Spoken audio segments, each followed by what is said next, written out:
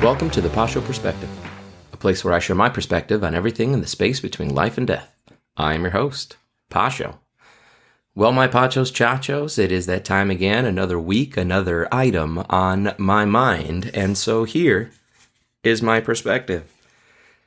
I was going over Jordan Peterson's rule number 12 with my classes this week to finalize the book before we move on to other self-help kind of ideas like cognitive behavior therapy, and verbal judo and things like that, which I've done a podcast on. You should check it out. But this generation, I was trying to inspire them. I kind of have this speech where, rule number 12, in case you don't know or don't remember, again, check out my podcast, is pet a cat when you encounter one on the streets. And before I show the video of Jordan Peterson explaining himself to Dave Rubin on the Rubin Show, the Dave Rubin Show, I like them to do some critical thinking before and make some predictions as to what Jordan Peterson could be alluding to. And so the first thing I ask them is, do you have any interpretations? And if they don't come up with anything, then I try to guide them with some questions, and I'll ask them, why a cat? Why not a dog? Why not a kangaroo? Why not a turtle? And for those who own cats, they get it right away because cats are finicky. Cats are not incredibly loyal like dogs are. Dogs, God bless them, but they are loyal to a fault. You can beat them and they will sidle up right to your side, wanting your love and attention.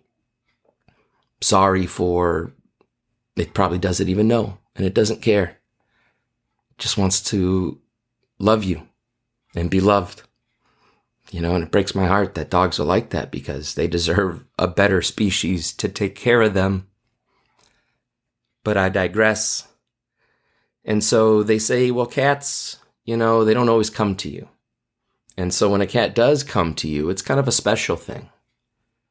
And that's, what Jordan Peterson is talking about. It's that special thing that when life gets hard, as it certainly will, what do you have to continue that joy in the background of your life? Because remember, the goal is not happiness. Happiness is a response to something. Happiness is fleeting.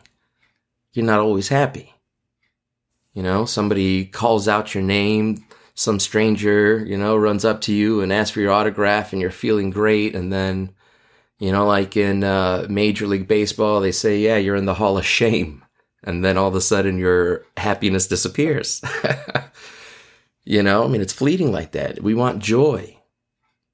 And so petting a cat, or in other words, recognizing and acknowledging those wonderful encounters that, although we may consider to be trivial, are actually the reminders of why we suffer and why we go through life and why we will not make the decision to throw this present away. And even with that, I'll give them an example that, I believe in angels and demons, and anytime I get a good parking space anywhere, a drugstore, convenience store, movie theater, anything, I always thank my Chita, who is my mother's mom. And, I know she's looking down on me. And I know that, she does what she can to help me even still. And I'm grateful for that. And because I have that idea, I kind of push the idea onto my students that when we lose someone in our life who is important to us, if we don't seize the moment and decide to live our best life, if instead we do what I see is all too typical in teenagers, to throw in the towel, to give up, to say life's not fair, life sucks, it was better with this person there, and now I'm empty.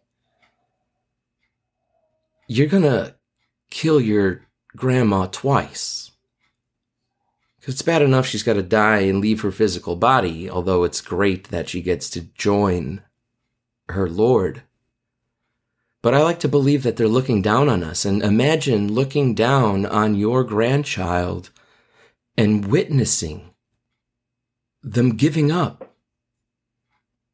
And so everything that you lived for and sacrificed, which you didn't have to brag, you didn't have to make them a list of this is what I could have become had you not come into my life and become a financial and emotional burden.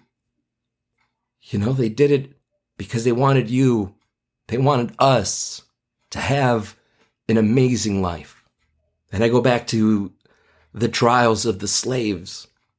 Because I remember in the 90s, there being so many beautiful movies about the strength of slaves. It didn't focus on their victimization and their oppression, although it showed it to a point where you always wanted to look away in horror. But it was more about the spirit, the human spirit, even in a slave who endures whippings and name callings that I can't even imagine. And they really did this. And it would have been so tempting to just give it up and die and do something that will end your life, but they didn't. Because they knew the value of their roots. They knew the value of the tree from which they came in Africa. And they were going to be gosh darned if they didn't pass that root along and place it in the soil of America. And they did. And they raised some pretty amazing and beautiful people. Proud people. Not that kind of pride, which is destructive, but a proud people that despite their lack, they had joy. They knew family was that gateway to joy. And it didn't matter how much money you had. It mattered how many hands held yours when you said goodbye. And to just all of a sudden decide, you know what? I'm going to have sex with the same kind of sex, which means no procreation, which means no children, no grandchildren, great-grandchildren, and so on and so forth. The line ends there.